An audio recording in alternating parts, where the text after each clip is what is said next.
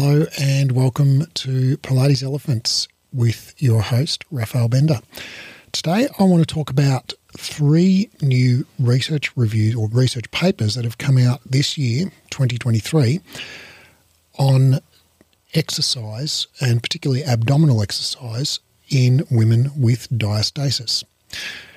Now, this is a topic that I find fascinating, and what I find fascinating about it really is both the anatomy and physiology and pathoanatomy of diastasis, but even more so the fascination of Pilates professionals with this topic, which I think is wholly undeserved.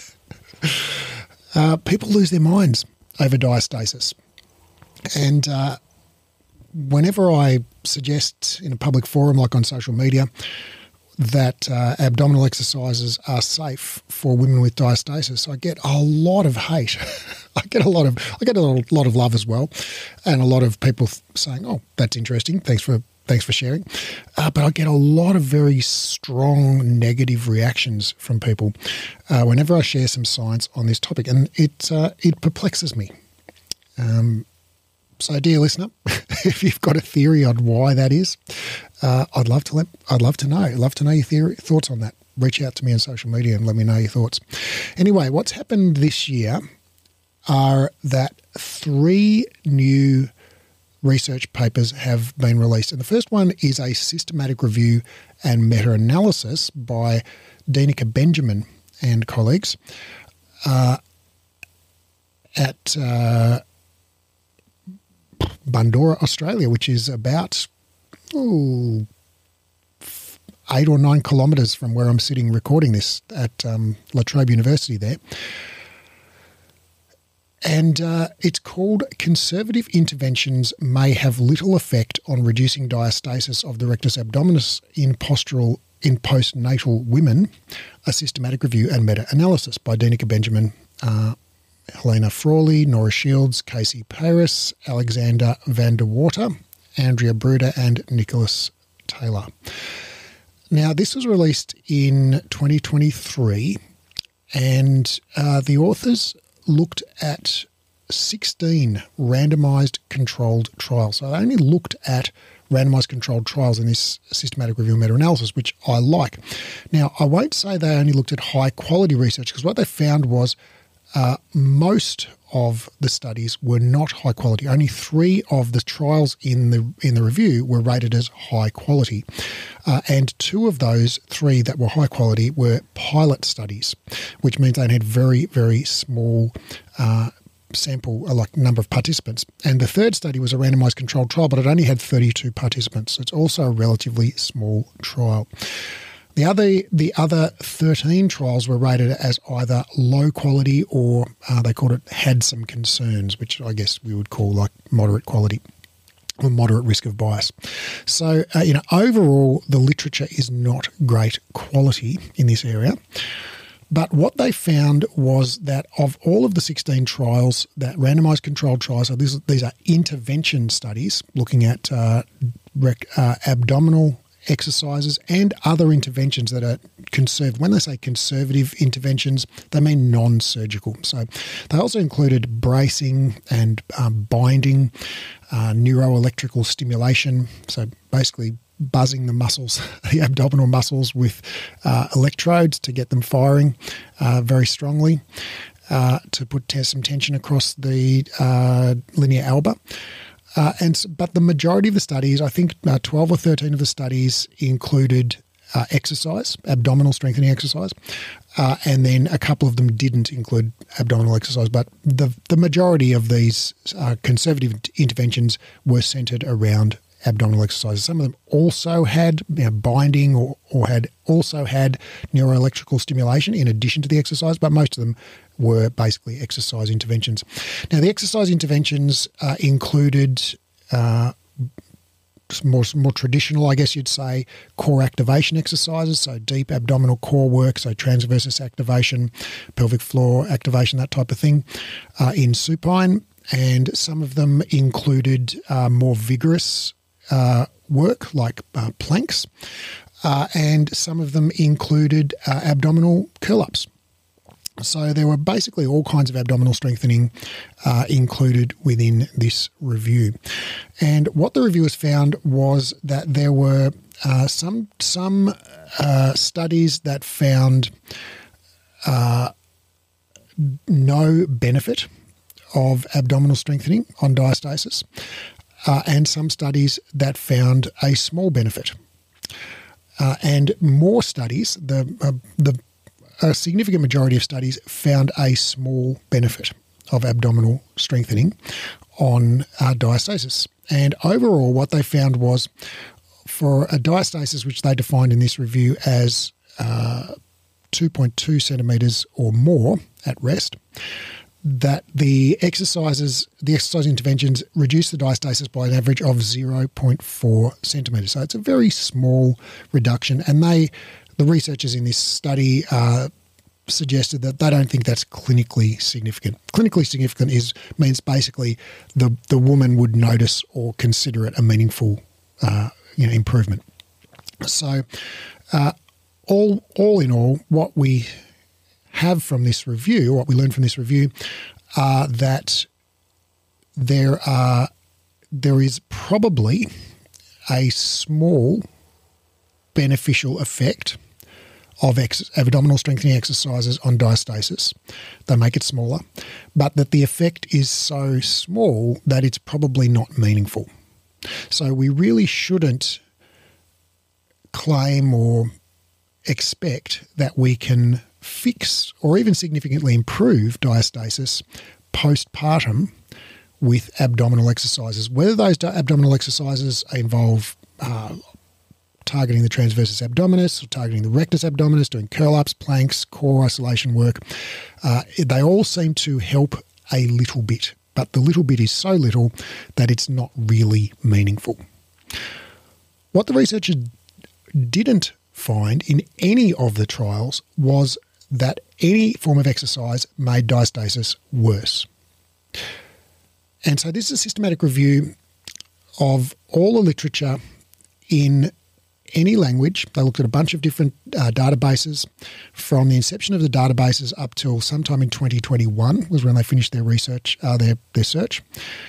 And they found 0 studies that had found abdominal strengthening makes diastasis worse. Now, that fits with previous systematic reviews that have also failed to find any studies showing abdominal exercises in any form make diastasis worse. And so I think, what should we take? What should be our takeaways from this? Well, we should be reassured that abdominal strengthening won't worsen diastasis. It will probably make it very slightly better, but really the amount of improvement you can expect is so small that it's probably not going to be noticeable for the woman. However, there are many other benefits to abdominal strengthening, dear listener, and I'm sure that you know them well. So even without considering its effect on diastasis, abdominal strengthening is a good thing. There are lots of benefits to it. Now, even particularly for women with diastasis, we know that a couple of the big concerns that women have when they have diastasis are abdominal bloating and appearance. They're self-conscious about their appearance. Now, abdominal exercises can help with both of these things. So abdominal exercises might help with the psychosocial symptoms of diastasis, although they won't really do much to fix the diastasis. So all taken with all, I think this is a vote of support for doing abdominal exercises.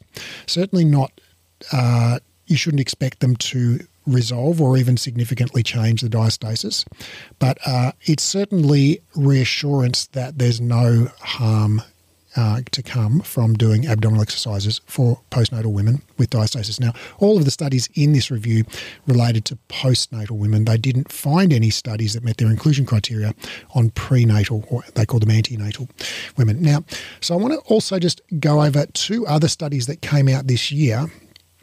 And the reason I want to go over them, because these were two randomised controlled trials. Actually, one was a randomised controlled trial. One was just an observational study that came out in 2023, and they were not included in the systematic review because the systematic review finished their search in late 2021, and then they spent a year and a half, crunching the numbers, and these two trials were released in 2023, so they are not included in the systematic review and meta-analysis by Benjamin et al. So the first one is by Theodorson, 2023. It's called The Effect of Exercise on the Inter-Rectus Distance in Pregnant Women with Diastasis Recti Abdominis, an Experimental Longitudinal Study. And this is by Nina Marguerite Theodorson, Rolf Mo Nielsen, Kari Bo, and Inga Hawkins. And I don't know exactly where they're at, but they're at some university in far northern Europe. Here we are. University of Bergen, Department of Global Public Health and Primary Care, Bergen, Norway. There we go. All right. So what these researchers did was they got 38 pregnant women with diastasis recti of 2.8 centimetres or more, and they took ultrasound measurements of the interrectus distance, so that's the distance between the left and the right halves of the rectus abdominis, at rest and during pelvic floor muscle and different abdominal muscle contractions. And they did this both at gestation week 27 and at week 37, so kind of like late second trimester and also late third trimester, or early third trimester and late third trimester. And what they found was there was a mean, I'm quoting now from their results, quote, there was a mean increase of the interrectus distance from rest during a pelvic floor muscle contraction during a drawing in manoeuvre, which is a transversus abdominis contraction, and during a combination of these. There was a mean decrease of the interrectus distance from rest during the head lift, the curl up, and the diagonal curl up. And they found at both gestation times, 27 weeks and 36 weeks. So what that says is during a pelvic floor contraction, during a transversus contraction, or during a combined pelvic floor and transversus contraction, diastasis widens, whereas during a curl up or a twisted curl up, like an oblique crunch, diastasis narrows. Now, this is probably unsurprising to you if you've read any research on diastasis and exercise, because there are multiple previous studies that have also found this. In fact, every study that has looked at interrectus distance during an exercise has found that the diastasis widens during a transversus contraction and narrows during a curl-up. This is very uncontroversial. All right, so this was the longitudinal experimental study.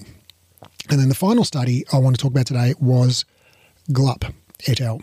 Sandra Glup, Marie Elstrom Eng, and Kari Bo, Department of Sports Medicine, Norwegian School of Sports Sciences, Oslo, Norway. And Glup et al. Now, Sandra Glup has also done a previous systematic review on abdominal strengthening and diastasis. I think it was 2021 that it came out. And pretty much found the same thing as the 2023 Benjamin review that we talked about, although there have been a couple of studies released that were in the Benjamin review that weren't in the previous Glup review, but they were in agreement with the previous studies. And so what Glup et al. Did was they had 70 women with their who were pregnant, who were 6 to 12 months postpartum, and they had one or multiple pregnancies prior. So they were called primiparous or multiparous. In other words, they'd had a single child, or they'd had several children previously, who had diastasis, 2.8 centimetres at rest. And the experimental group was prescribed a 12-week standardised exercise program, including head lifts, abdominal curl-ups, and twisted abdominal curl-ups 5 days a week. The control group received no intervention. And what they found was the exercise program did not improve or worsen interrecti distance. The program improved rectus abdominis thickness and strength. So they concluded, quote, an exercise program containing curl-ups for women with diastasis rectus abdominis did not worsen interrecti distance or change the severity of pelvic floor disorders or low back pain, pelvic girdle or abdominal pain, but it did increase abdominal muscle strength and thickness.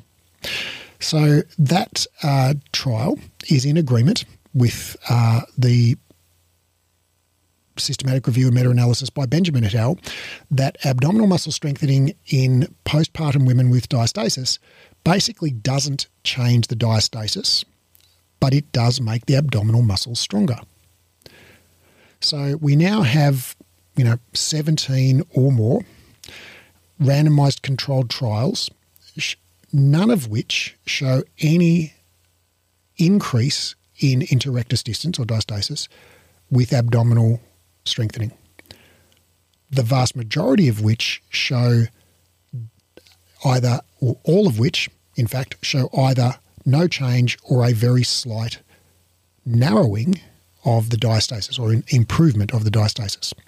So I think we can now, relatively confidently conclude that abdominal exercises won't resolve diastasis. And we can very confidently conclude that abdominal exercises won't worsen diastasis. So, dear listener, my fascination with this topic really is the literature in this area is in complete agreement. There is a reasonable literature in this area. A lot of it's relatively low quality, but it unanimously agrees that abdominal exercises don't worsen diastasis. So it kind of surprises me and intrigues me that so many people in the Pilates world lose their minds when you suggest that abdominal exercises are safe for women with diastasis. So there you have it. Abdominal exercises are safe for women with diastasis. All right, maybe I just want to address one little thing, and this is my theory, my hypothesis. I'm not sure how confident I am in this, but it's the only thing I've been able to come up with to explain, why people just lose their shit when we talk about diastasis and curl-ups, and that is, it's kind of creating a false dichotomy or interpreting everything in kind of a black and white way. So saying abdominal exercises, including curl-ups, are safe for women with diastasis is not saying all women with diastasis must do curl-ups. Those two statements are not equivalent. Saying abdominal exercises are safe means abdominal exercises can be considered. They're one of the options that you have at your disposal if you're working with women who have diastasis, and you don't need to avoid them out of fear that they're going to make the diastasis worse. Now, you might have a personal preference about abdominal exercises, and that's cool. So maybe that's my theory on why people get so upset about this topic, predictably, is maybe they think that when I say abdominal exercises are safe for women with diastasis, they think I'm saying all women with diastasis must do abdominal exercise, must do curl-ups. That's not what I'm saying, dear listener.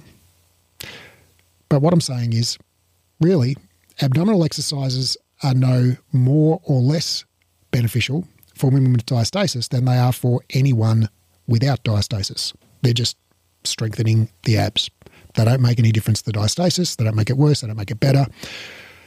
They don't affect pelvic floor muscle function, incontinence, low back pain. Like, they're just, all you're doing is strengthening your abs. There's nothing to see here, folks. There's no controversy.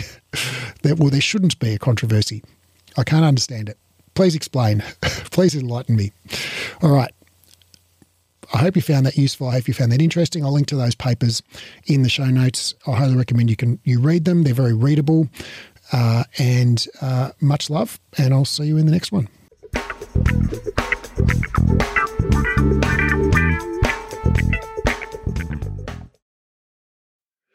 After 2 exercise science degrees and over a decade and a half of reading research daily, I've condensed all the current science on rehab into a program called the Clinical Exercise Specialist Rehabilitation. Inside the program, I'll teach you to do 3 things. 1, deeply understand how the body works. 2, confidently and expertly rehab literally any client. And 3, get results for your clients. So ultimately your clients tell their friends and you become known as the go-to expert in your area.